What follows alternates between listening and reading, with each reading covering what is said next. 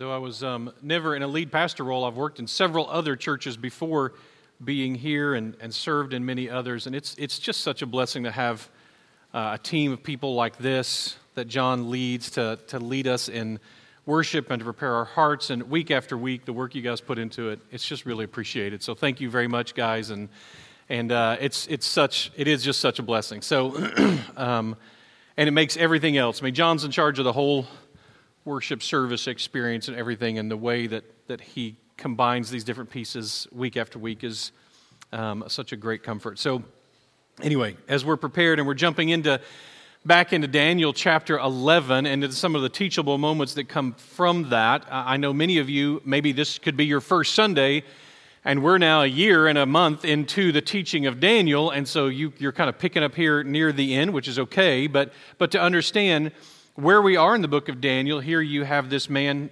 who is essentially kidnapped as a boy, along with several of his friends, taken to another nation, raised there. And though we have the example of him, it's one of the things we love about Daniel is that when you say, what's it like to stand firm with your faith, even in a culture that's not friendly to your faith, what does that look like when you're a child or a teenager? Well, look to Daniel. And what does that look like when you're a leader and when you have a position of authority and when you're under authority? Well, look to Daniel.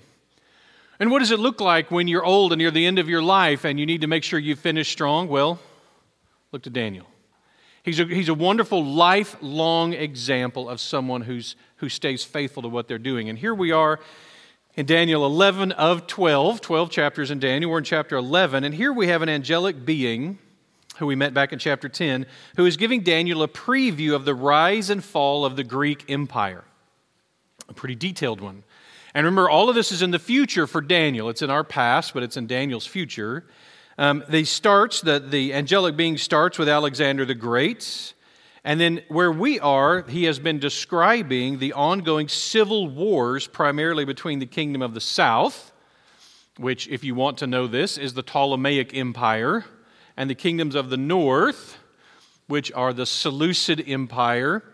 And this is how, for us, honestly, for you guys, keeping track, if you're not a historian or whatever, keeping track of all these may be difficult, and we'll talk more about that in a few minutes.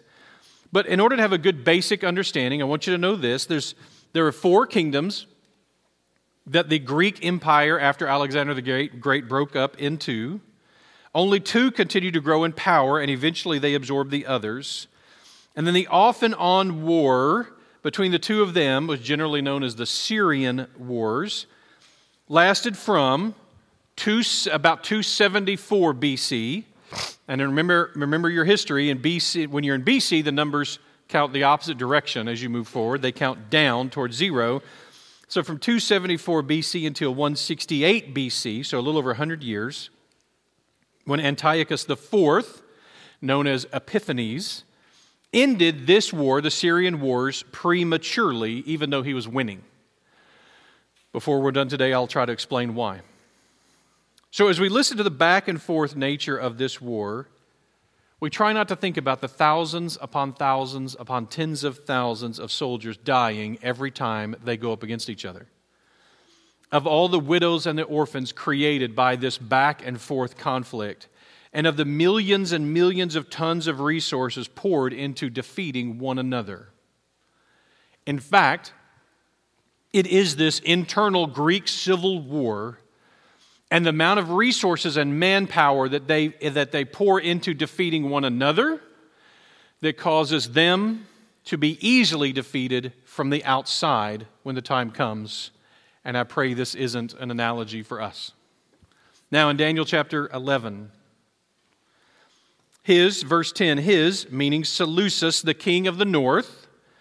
So the king of the north sons shall wage war and assemble a multitude of great forces, which shall keep coming and overflow and pass through, and again shall carry the war as far as his fortress. Then the king of the south, moved with rage, shall come out and fight against the king of the north, and he shall raise a great multitude, and it shall be given into his hand. And when that multitude is taken away, his heart will be exalted, and he shall cast down tens of thousands, but he shall not prevail. For the king of the north shall again raise a multitude greater than the first, and after some years he shall come on with a great army and abundant supplies. And those times among your own people shall lift themselves up in order to fulfill a vision, but they will fail. So what happens here is various city-states and provinces under the rule of the Greek empires, they start popping up like a game of whack-a-mole. There's one after the other. This city over here goes, hey, you seem weak. We're going to declare ourselves independent. So the Seleucid Empire has to go over and shut them down. And then another one over here goes, no, we see weakness. You're far away from us. We've not seen you in a while. We're going to declare ourselves independent. And the Ptolemaic Empire has to wander over there and knock them down. And this happens back and forth over and over. The Jews were one of those groups.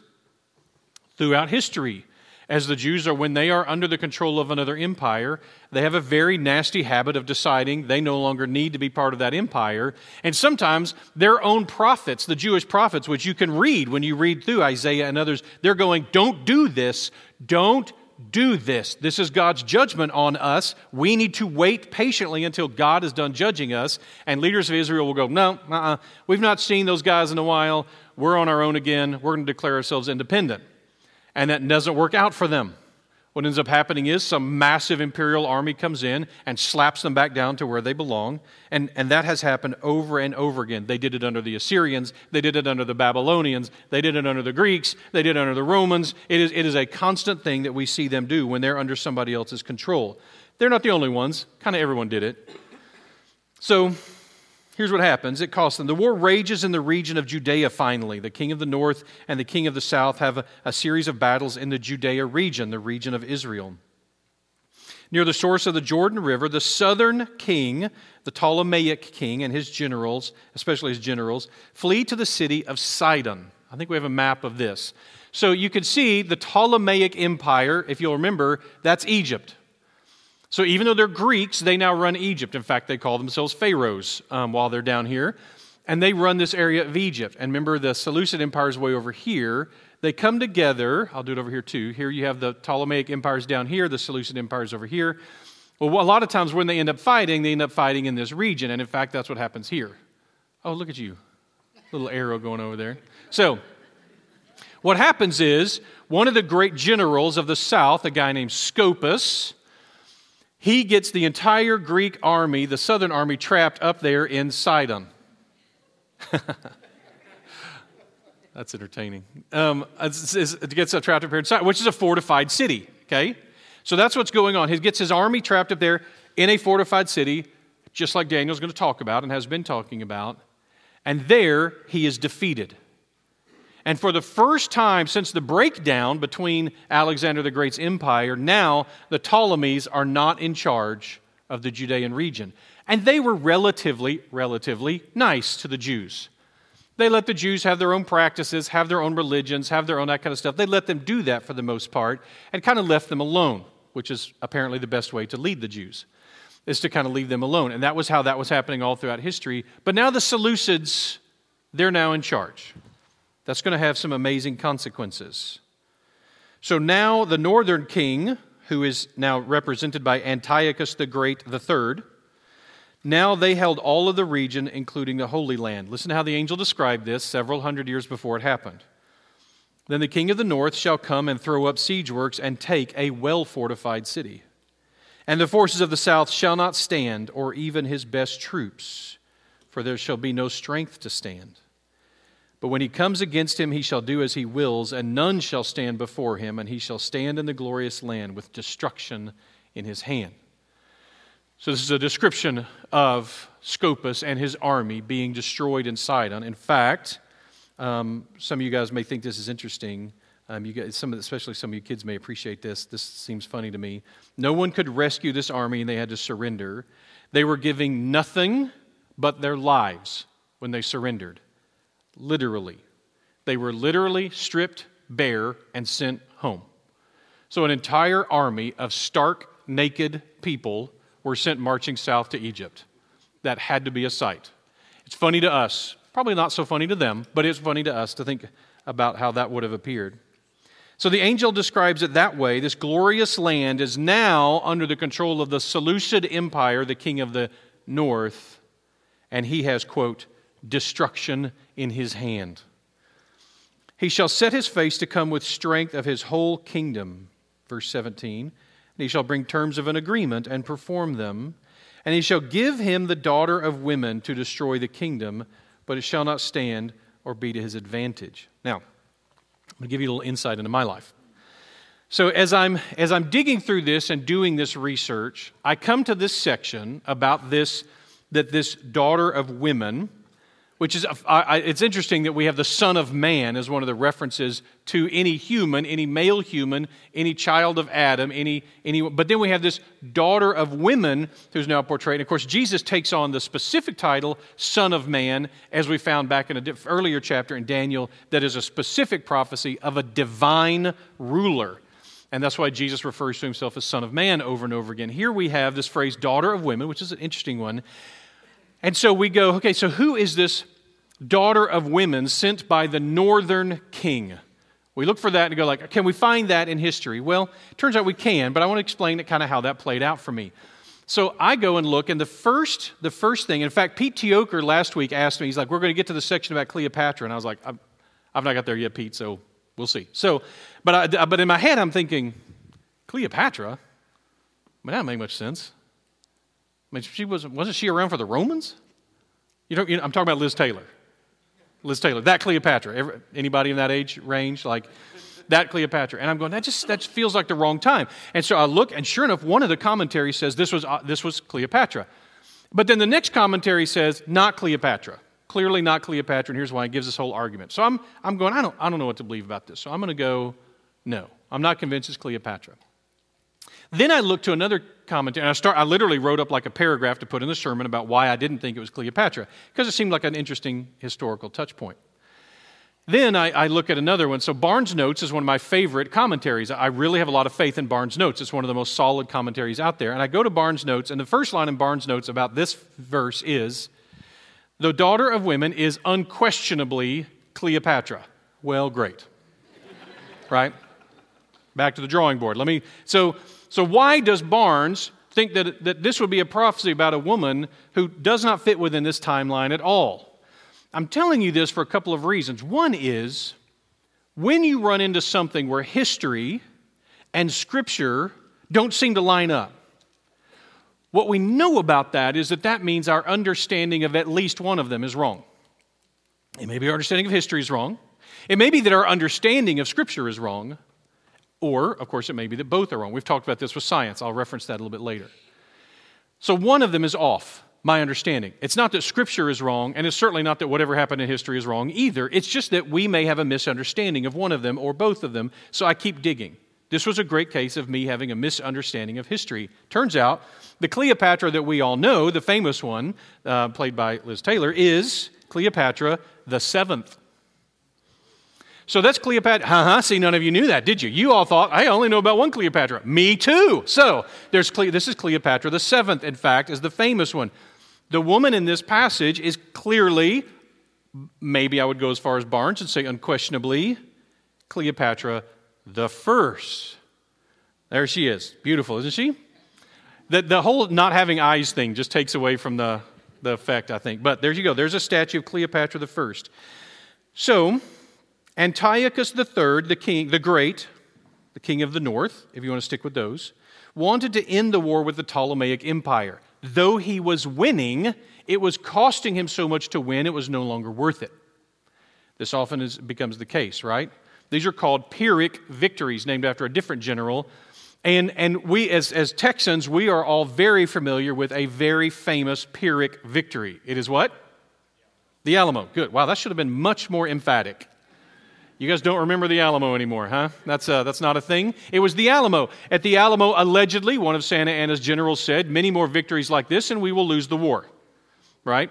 So it is if it cost you too much to win. That's what was going on with the northern king. He was winning, but it was costing him so much to win, it was eventually going to cause him to lose. Again, I'll explain that a little bit more here in a second. So, in an effort to cease this awful resource drain, he takes his daughter, Cleopatra the First. She didn't go by that until after the second one came around. Like, you don't You don't go by that. So he married off his daughter to the king of the south to help create peace. But it didn't work out for the Seleucid king because his daughter marries the Ptolemaic king, the king of the south, and likes him better than she liked her dad. So now she becomes a force of power for the southern kingdom rather than for the northern kingdom. It didn't work out for him, kind of like when it says, he shall give the daughter of women to destroy the kingdom, but it shall not stand or be to his advantage. It was not. All right, so I couldn't find the correct answer to this for some time. It just wasn't making sense, as I just explained. So it turns out there were 7 Cleopatras, but you may be going, wow, honestly, Chris, all through chapter 11, and even some of chapter 10 and some of these other chapters, all this history kind of muddles up my brain, and it's hard for me to follow. It's okay. You're in good company. That is something that happens in these sections, and it's not our fault, it's their fault. Here's why. There are at least 4 Antiochuses that we run into in this chapter. And by the way, there are at least 5 other Antiochuses of Greek myth and Greek poetry and Greek philosophy. There are at least 14 Ptolemies in history. And to make matters worse, the Ptolemies, the pharaohs of Egypt, they had this nasty little tradition of marrying their sons to their own daughters. So here's literally, you're looking at several generations of here's what happened. You have a king, his name is Ptolemy, a pharaoh, Ptolemy.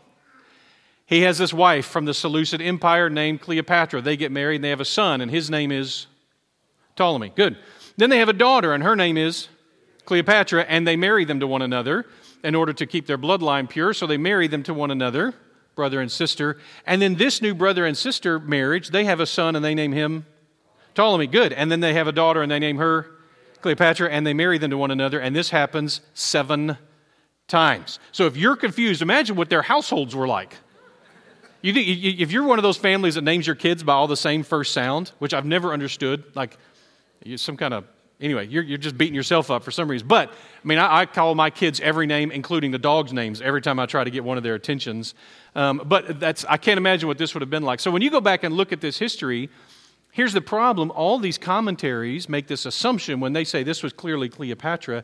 They assume I'm nowhere near as ignorant as I am. And that's a mistake.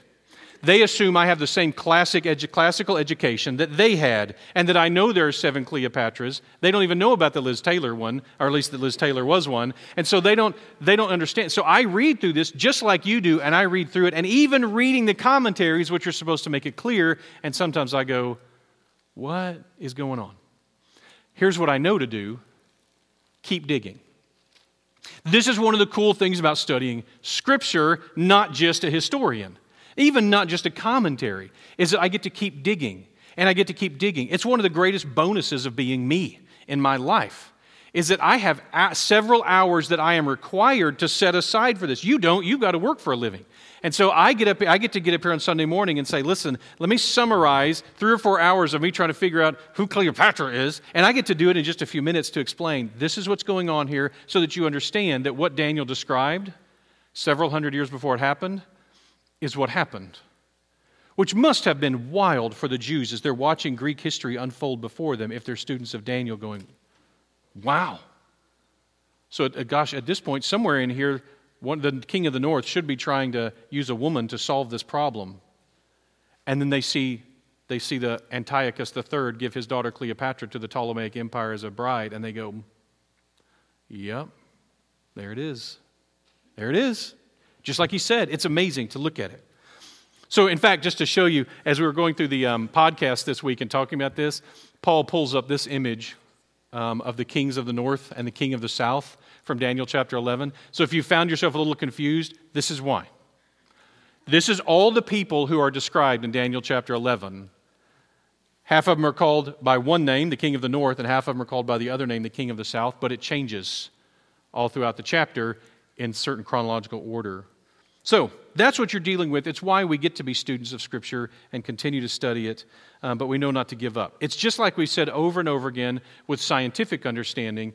When there's a scientific understanding, I'll send it to you later, Cody, if you want it, with a scientific understanding that you go, hey, if what we're learning in some kind of scientific insight doesn't seem to match with what we have in some type of biblical insight, What that means is our understanding of at least one of them is wrong.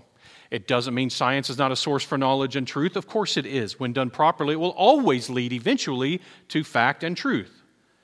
But the problem is that we don't always understand that. We're often confused by scientific insight. The same thing, though, is true of Scripture, that we go, hey, if something doesn't seem to match up with Scripture, is that our scientific understanding is wrong? Possibly.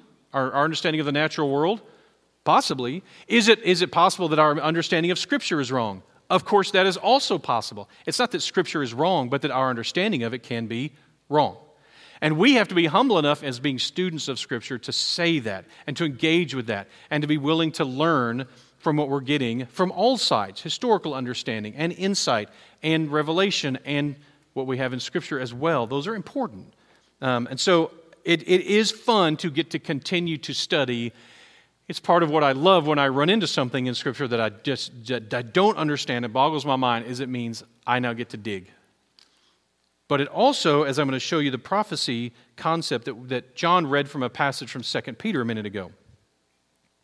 2 Peter 1, 19 through 21.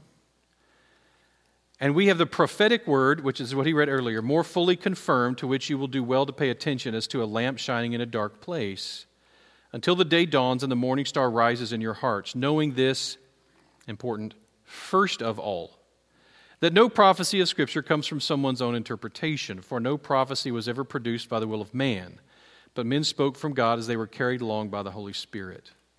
Now this passage, I think Peter is primarily, if not exclusively, talking about the Hebrew Scripture prophecies, what we would call the Old Testament prophecies, about the person of the Messiah.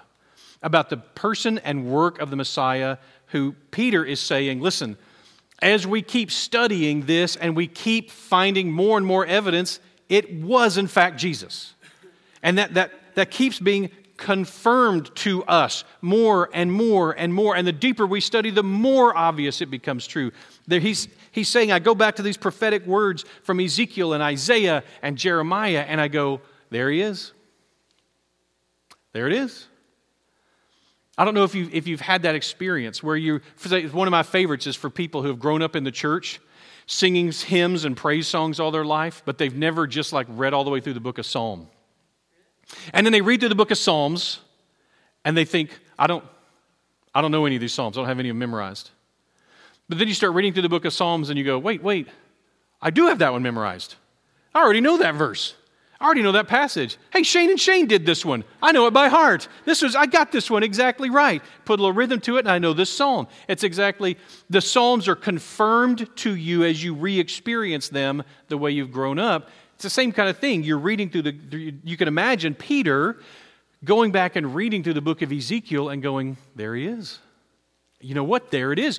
It's like we talked about the Mississippi River Bridge. That you're driving along and something in prophecy gets fulfilled and you go, there it is. What do you know? Just like he said. There it is again. That's exactly what's going on here. This example, as they are carried along by the Holy Spirit, I believe God can still give people special messages. Any modern believer, of course, must evaluate any special message that they feel like they get from God via Scripture. Scripture is the foundational way that we test that we see it, and then treat it with extreme humility. In today's world, we always have a bunch of self-proclaimed prophets who make direct claims. We saw it recently with the election. There were several Christian quote, prophets who stood up and made predictions about what was going to happen in the election. The problem is the 2 Peter passage talking about how all prophecy comes from God doesn't end where we stopped reading. That's where the chapter ends. It's a weird place for a chapter break, actually. The next verse begins in chapter 2, verse 1. But false prophets also arose among the people, just as there will be false teachers among you, who will secretly bring in destructive heresies, even denying the master who bought them, bringing upon themselves swift destruction. Many will follow their sensuality, and because of them the way of truth will be blasphemed. And in their greed they will exploit you with false words. Their condemnation from long ago is not idle, and their destruction is not asleep. In other words, the false prophets who prophesied, this is the word of the Lord, and who were wrong, they are done then, They're done now. They're not to be listened to. According to the book of Deuteronomy, they're to be killed. But in today's world, at minimum, Christian, beloved, brethren, if you put your faith in a self-proclaimed prophet and they proclaim the word of God and it doesn't happen the way they say God says it's going to happen, you are done with them. You unsubscribe, you stop following, you don't read their stuff anymore, it's done. That is why when we engage with any insight from God, it has got to be treated with extreme humility.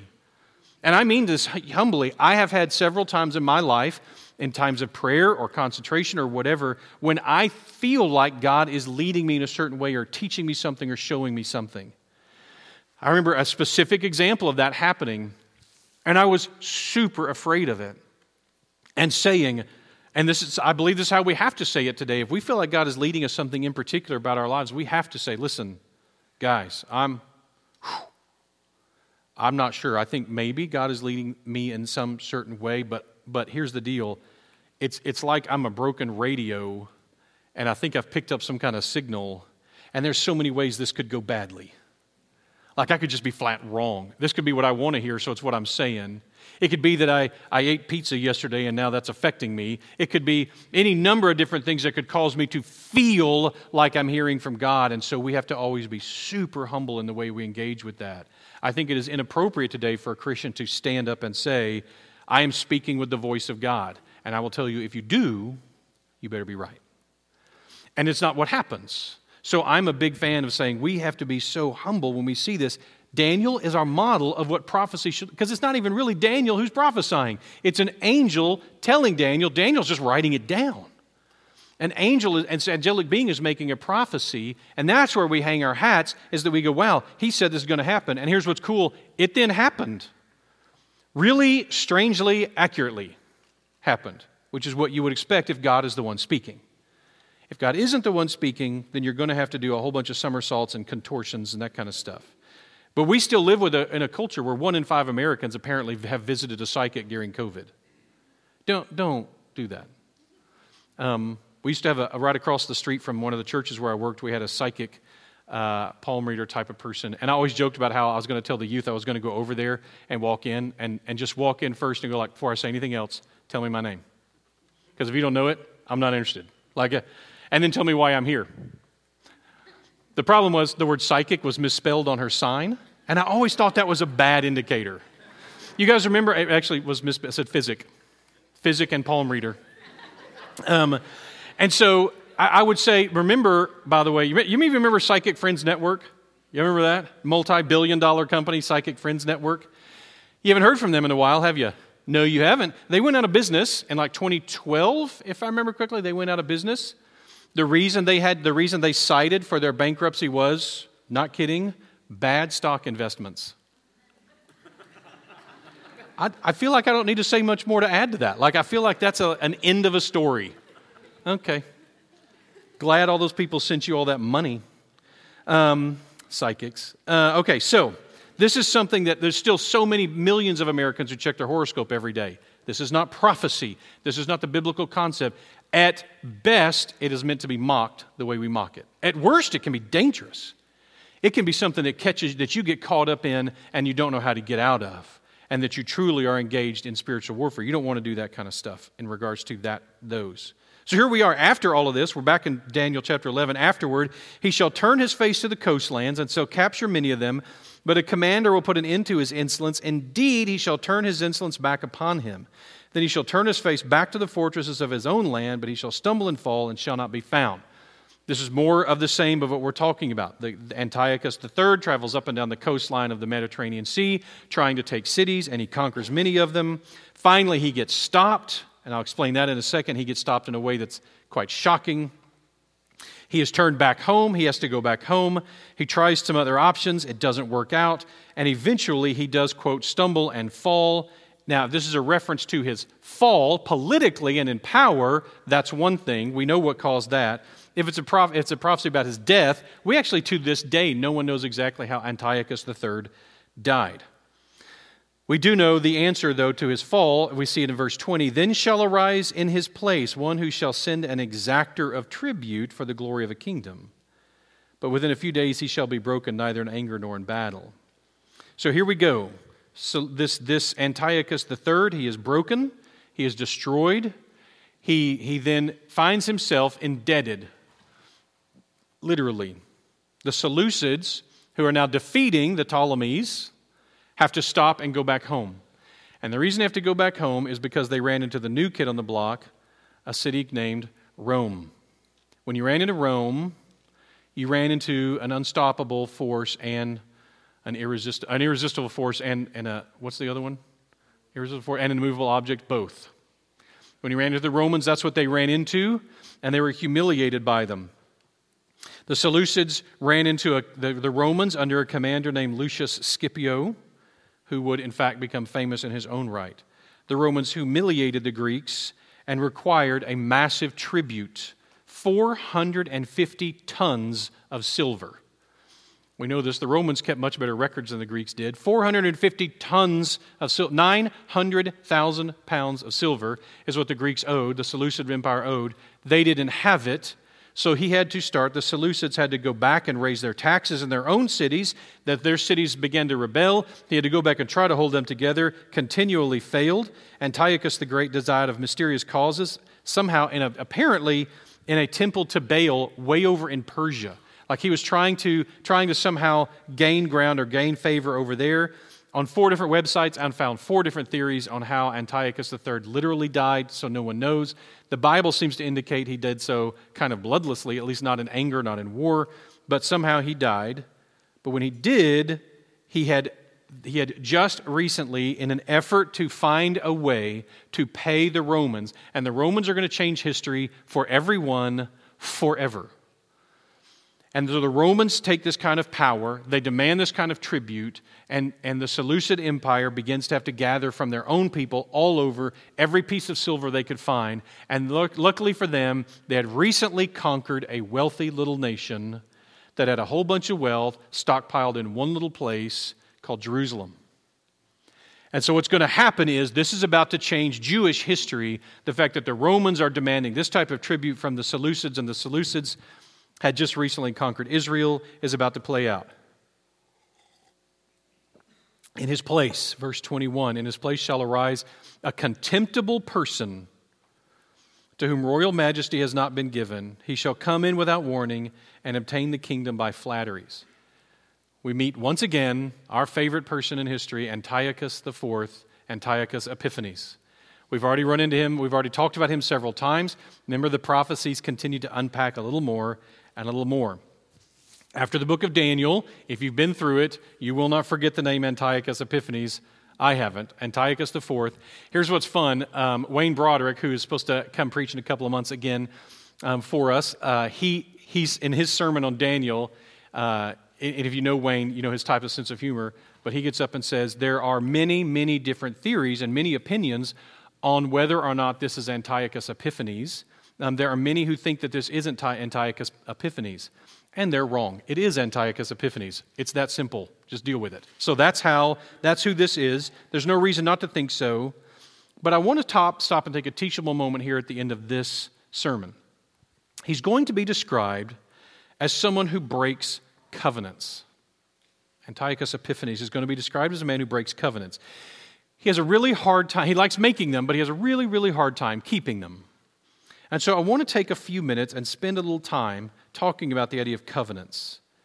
Antiochus' tendency to break oaths and promises and contracts kind of motivated me to want to take a minute and talk about this. So let me talk about some examples of some covenants. One, the covenant of forgiveness. So a covenant is us agreeing with another person about something. This is an agreement. It's a promise. There's a new standard. This is what this looks like now. This is how this stands. That's what a covenant is. And a covenant is when we say, I'm now dedicated to this reality. So, for example, the covenant of forgiveness. The covenant of forgiveness is badly misunderstood. This is when we tell somebody, I expect and require no payment on your debt to me. You don't have to pay me anything. When I take people who are clients or friends or church members through the concept of the covenant of forgiveness, what we do is we write a letter. And you write an intense letter of debt. This is what I am owed by this person.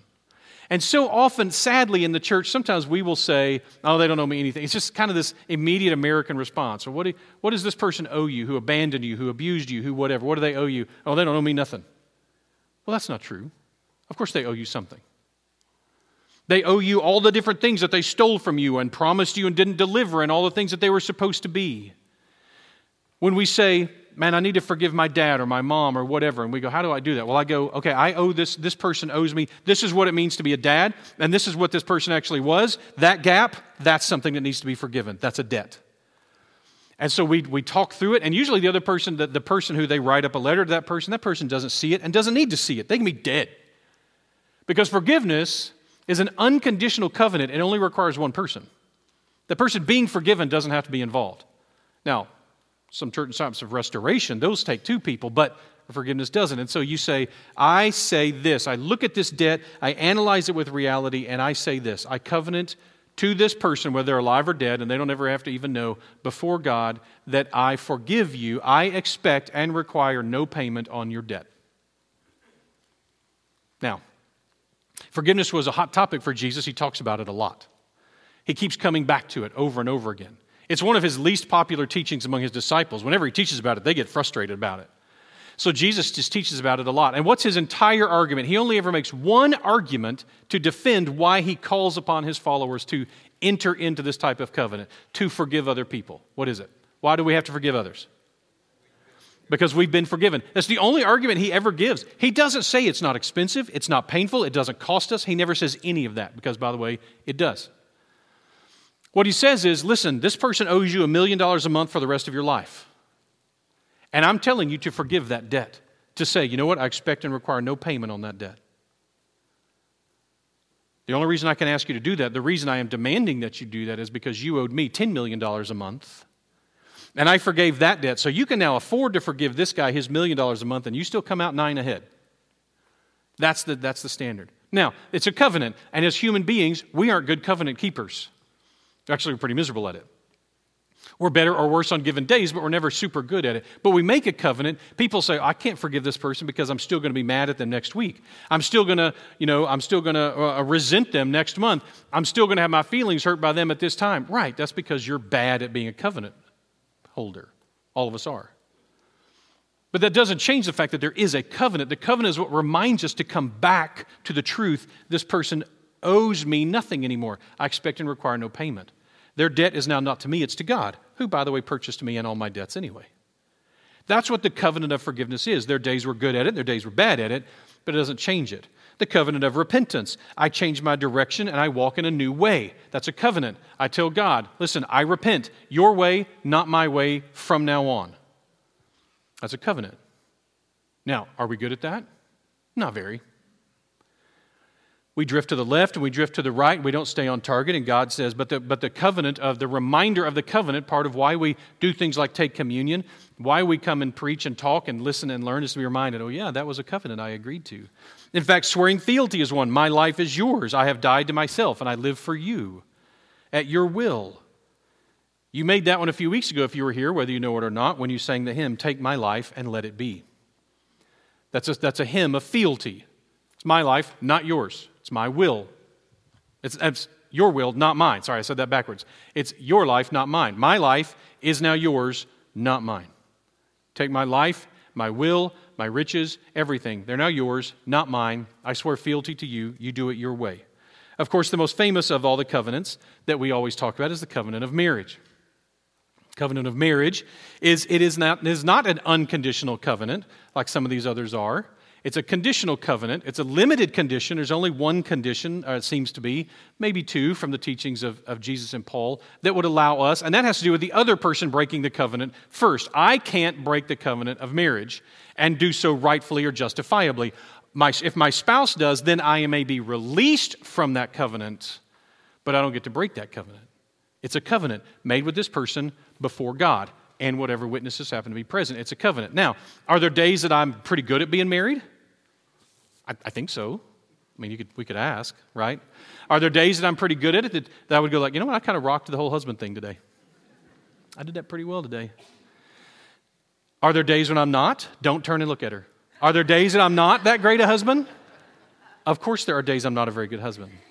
There are days I'm neglectful, even avoidant, sometimes even unkind, impatient. All the different things husbands aren't supposed to be. There are days like that. It doesn't change, though, the covenant. It doesn't change that the fact that the covenant exists. The fact that I'm not very good at it sometimes doesn't change the fact of it. There's a great story Tim Kimmel, the author and speaker, tells where he says that he was in a fight with his wife and one day, and he said something about like, you know what the truth is? I just don't even feel married to you anymore. And he said his wife just popped up out of the chair and walked out of the room. And he's like, oh, bummer. That was bad, apparently. He said 5 or 6 minutes, she walks in and slams a piece of paper down on the table and says, and yet you are. This is the truth of the situation. This is when I do marriages at the reception. No, not the reception. At the rehearsal before. There is a vows, a set of vows that I do at the rehearsal the night before. I don't do these in the wedding, so don't panic. But I do these at the rehearsal before. I heard Gary Brandenburg do this years ago, and I since have really embellished it. Like his were much more precise, mine are more embellished, but that I do at the rehearsal. Here it is. I am marrying you according to God's designed, created, ordained, commanded, and prescribed standards for the marriage commitment. I am, relatively speaking, turning my back on every other man or woman in this world and devoting myself as my husband or wife to you and only you. Next to God alone will you be second. I will not abandon you.